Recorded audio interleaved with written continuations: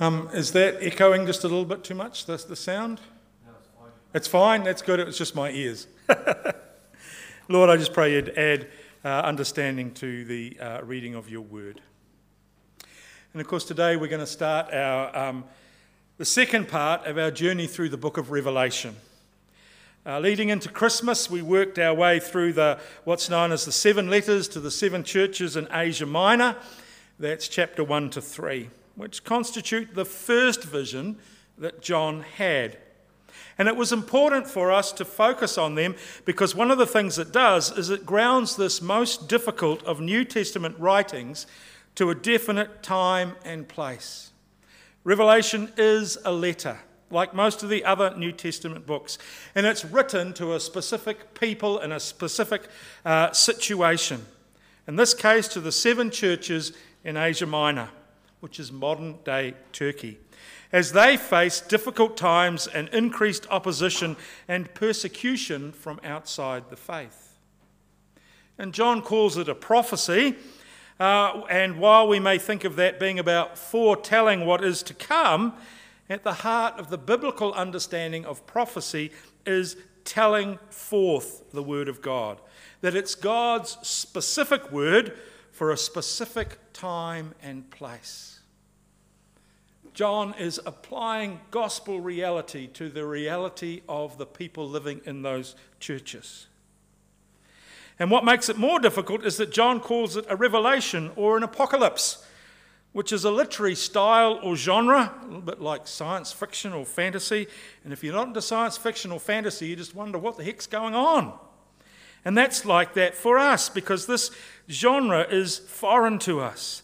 And it's full, its message is presented through these vivid visions with all these symbols and images, these weird and wonderful beasties, numbers which all have meaning. And where history is painted out on a cosmic stage and scale, not as a linear chain of events, which is how you and I experience it. But it's more painting it large. It was a genre that for the first century readers it would have been more common and understandable. But for us it's kind of like a code. And which has meant that this book has become a source of a playground for idle speculation about what's happening in each and every time and place. It's become a book which has been used to encourage fear-mongering. Maybe many of you were aware of, the time when somebody would say, it's happening now, almost scaring people into the kingdom of God. And it's also been used for doomsday countdowning.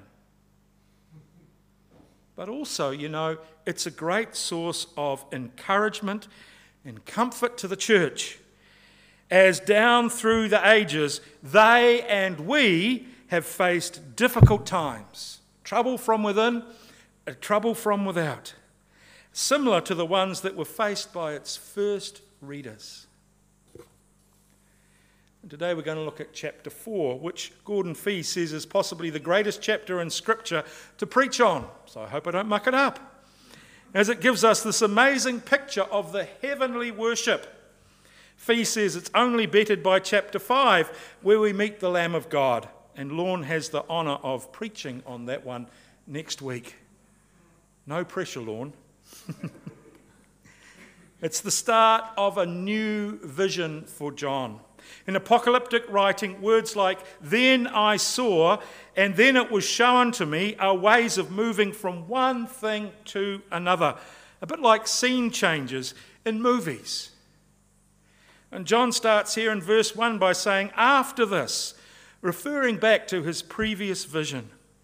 A vision that starts in chapter 1 of the risen Jesus Christ standing amidst the lampstands that represent the 7 churches. As Jesus speaks to each of these churches, we have a sense of his presence, of his being with them. The focus is on the immanence of God. Emmanuel, God is with us. As Jesus said in the end of Matthew's Gospel, lo, I am with you to the end of the age. The focus is on Christ amongst his people. In the midst of all that the church is facing from within And outside encouragement comes from the fact that the risen Jesus is with them, close by, and moving amongst them. It's the same for us as we deal with issues from within. I skipped a whole lot there. As Jesus speaks to the 7 churches, we have the sense of his presence, of his being with them. The focus is on things like, that he knows their deeds. He sees what's going on. He's able to reward them for their perseverance. And even Laodicea, that church that seems to have pushed Jesus to the outside, it tells us that Jesus stands at the door of the city and knocks and wants to come in and dine with his people. And it's the same for us. Encouragement comes from the fact that the risen Jesus is with us, is close and moving amongst us, with and without the church. And as we face issues like false teaching or unlove or persecution, finding ourselves being lulled to sleep, pandemics, Jesus is with us by the Holy Spirit. He sees, he cares, he knows, he speaks, and he longs for us to repent and persevere, and he will reward us. And then John speaks of what he now sees. There's a door before him which leads to heaven. And he's called up into the heavenly throne room. And we may think that heaven is a long way away, out there beyond the physical galaxy. But here we see that it's right close by. In Isaiah 6, the prophet Isaiah is in the temple, and suddenly, like being in a movie theatre, and the curtains are pulled back. Do you remember those days when they used to have curtains in movie theatres? And there's this amazing reality before us. He is transported from the temple into the very throne room of God. It's right there, so close. For the Jews of his day, of course, that would seem natural, as the temple was the place that God dwelt with his people. Ezekiel is an exile on the banks of the river Kebar when he suddenly finds the heavens open and he sees a vision of God's throne, yes, in Jerusalem, but moving from Jerusalem and coming to join the exiles in Babylon. Our Celtic forebears used to talk of thin places. They were usually associated with worship, where the veil between the physical and the spiritual and the heavenly is very thin. And of course, the cross is the thinnest of those places. But here we see that heaven is close by. And what is great and what is really encouraging is the places that seem to be thin places here. The island of Patmos, where John was imprisoned, is a thin place. For Isaiah, it was in Jerusalem, yes, but it was Jerusalem facing siege and military threat, and where the king was doing the wrong sort of thing. It was a thin place. God was there. Even the exiles in Babylon, God was there. Heaven was close. Even with us here and now, in our joys, in our sorrows, in the good times and the trials and the difficulties, heaven is near. We do not serve a distant, disinterested deity. And John is invited by Christ, the one with the voice like a trumpet from his initial vision, to come into the throne room, and he will be shown what is to come. And it's interesting because what is to come is shown there in this first part of the vision by the worship of God. Ultimately, that is what is going to be what is to come. And so before we get to the events that are going to happen, John gives us this vivid description of what he sees and what is going on in heaven. And maybe like John, our eyes would have been drawn to the central figure on the throne. But John struggles to describe what he sees when he looks there, except for the fact that it's like precious jewels, and there's light is shining through those jewels. And the 3 stones mentioned may have meaning, or more likely they represent every precious stone. In Ezekiel 28:13, the king of Tyre is said to be covered by all the precious stones of the world, and that's represented by the naming of the same stones that God is described like. The key image, of course, is of God as Paul describes him in 1 Timothy 6:16.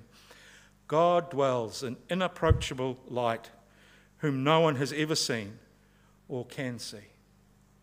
And in front of the throne in heaven are 24 lesser thrones, and on them sit 24 elders, clothed in white with crowns upon their head. And the description of the clothes and the crowns bring us back to the promises of the letter of the seven churches, where those who overcome are seen as receiving a crown. And we've got the Winter Olympics on at the moment, and the image of a victor's wreath is what's implied there, that they have won, that they have come through the other side, and they're dressed in white. In Roman society, again, that was victory. And the 24 is seen as representing the totality of God's people. His Old Testament people, Israel, represented by the 12 tribes, and his New Testament people by the 12 apostles.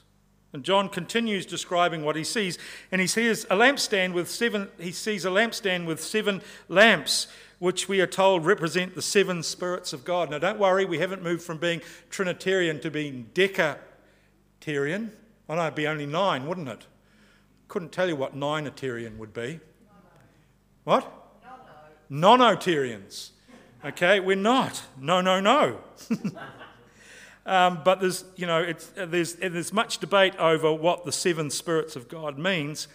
In Isaiah 11, which is the prophecy about the branch of Jesse, the coming of Jesus, it talks of the Spirit being on this messianic figure in 7 different ways. Likewise, in Romans, Paul speaks of the 7 different ways the Spirit ministers to God's people. And in the vision of the 7 churches, we see the Spirit being shown by the lampstand to be with each of the 7 churches. And 7, of course, in this mystical sort of symbolism, is also God's number, representing perfection. So we're supposed to realise that what here is God's Spirit in its entirety, present before the throne. And John also sees a crystal sea. It may be a reference to the sea or large bowl of water that was in the temple alongside the altar, part of the temple furniture that's described in 1 Kings 7. And Isaiah does not mention it in his vision of the heavenly throne room, because maybe for him it was simply part of the furnishings of the temple that you'd expect. And others wonder if this does not represent the sea, which in Jewish thinking was a force of chaos. In Daniel, it's out of the raging sea that these terrifying beasts arise. But here in the throne room of God, even this murky, chaotic force lies still and crystal clear before the throne of God. As a created thing, it serves its Creator.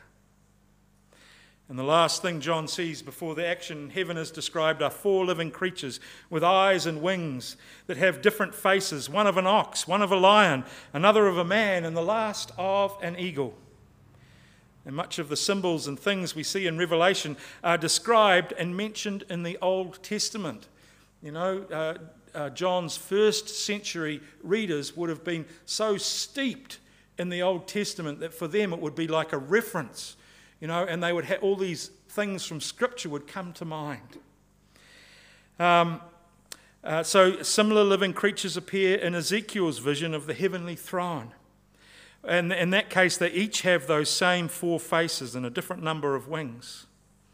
And of course, Celtic Christians have used these characters as symbols for the Gospels, depicted in that wonderful illuminated book, the Book of Kells. That's how they've almost tamed these creatures. But commentators see them as representing all living things before the throne.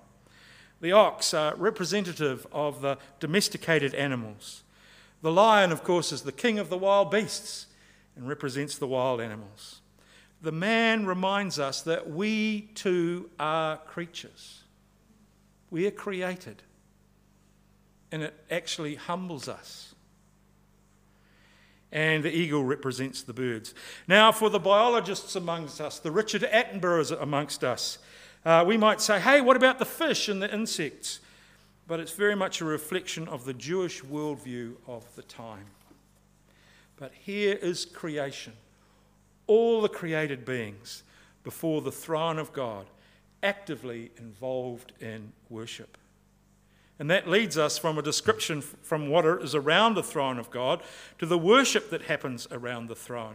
The living creatures constantly worship God, saying, "Holy, holy is the Lord God Almighty, who was and is to come."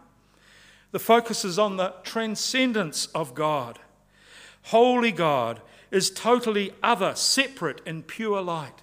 Spirit to be worshipped in spirit and truth, as Jesus says in John 4, in all his moral perfection. All powerful. The vision we are looking at will go on to look at the rise and fall of the kingdoms and powers of this world, the actions of spiritual beings, but it starts first and foremost with the ascension that God is almighty. The eternal nature of God is also the centre of this praise. You know, and we're so used to the idea of the God who was, who is, and will ever be, and we forget its amazing power and wonder. God has always been. He's the Ancient of Days. But it does not mean that God is stuffy and old-fashioned and stuck in the past. It means that God is here now, present, and reigning today. Amen. Yep, thank you. And as we face the future, we can do so with the assurance that God will continue to rule and reign into eternity. And whenever the living creatures worship, it tells us the elders fall to the ground, casting their crowns before him, and they worship as well. And you think we do a lot of standing and sitting in our services. They're up and down all the time, which is great because it's a place where there's no more decay and no more sickness. So, you know, they're healthy enough to do it. And they say, "You are worthy to receive glory, honour and power, for you created all things, and by your will they were created and have their being." And N.T. Wright reflects on the difference between the worship of the living beings and the representatives of the people of God, and he says that the difference is the word "because." The psalm tells us we'll join all creation to worship its creator. But the 24 elders, which represent the people of God, are the ones who worship with knowledge and reason. They see the power of God. They see his worthiness, that he has created all things. It's something about the way in which we are created for a relationship with God, that we can understand and see what God does. And so we can give him praise and worship out of that. That's the vision. What we see and the action that's described to us. But what does it say to us? Well, it points us to the sovereignty of God. As we start a vision of what is to come, we are drawn into the presence of God. God on the throne. And you'd think that as John contemplated what is to come, that we may have started with the Roman emperor on the throne. What is going to happen to God's people in Asia Minor is going to be dictated by Rome. However, here we see from the beginning and through to the end that the real power, the real control, the one whose purposes and plans and kingdom will reign is our Heavenly Father. The repeated name for God in this chapter is the one who lives forever and ever. It is in the worship of the living creatures. It's repeated as a name for God in verse 9 and 10. And it's what gives us encouragement and hope. Kingdoms and difficulties may rise and fall, and they do, and they will continue to. But God's rule and reign, God's kingdom, is eternal. It invites us to look up from what we see around us and to grasp a bigger picture, an internal perspective. As the book of Revelation goes on, we'll see that we live in this time between Christ's coming and his return, and that will be a time of difficulty and strife. But God is the one who is in control. God is the one who is able to keep us and bring about his purposes and plans. You know, Queen Elizabeth this week is celebrating a great milestone. She's been on the throne for 70 years. She's the longest reigning British monarch. Amazing. God bless her. but it too will come to an end. But God and God's reign is eternal. He is on the throne and will continue to be on the throne. Psalm 2 encapsulates this by talking of the nations raging against God. But you know what? God is simply amused. He tells us that his kingdom and his king will be established. And we live in a time between the already and Jesus, God's kingdom is drawn near, and the not yet, awaiting its final consummation. But we live with the hope and the assurance that God is on the throne and is working out his plans and purposes. As I came back to work this year, I came back with a sense of dread. Almost, it was just going to be another COVID year. And this season we find ourselves in is a difficult season. It's a hard season. It's not one that God's people haven't dealt with in the past. It's not one that God's people won't deal with again in the future. And in my scripture reading for that first week, which I shared in my pastoral letter, was Psalm 62. And as the psalm turns to encourage his readers to have trust and hope in God, the same trust that he has even when he faced difficult times, he says he knows these two things about God. He has heard God say that power belongs to him and that with God is constant love. And the first two visions in Revelation, as God's people are to be encouraged by both of these things. God is close and with us in Christ as we face challenges as individuals in a community of faith.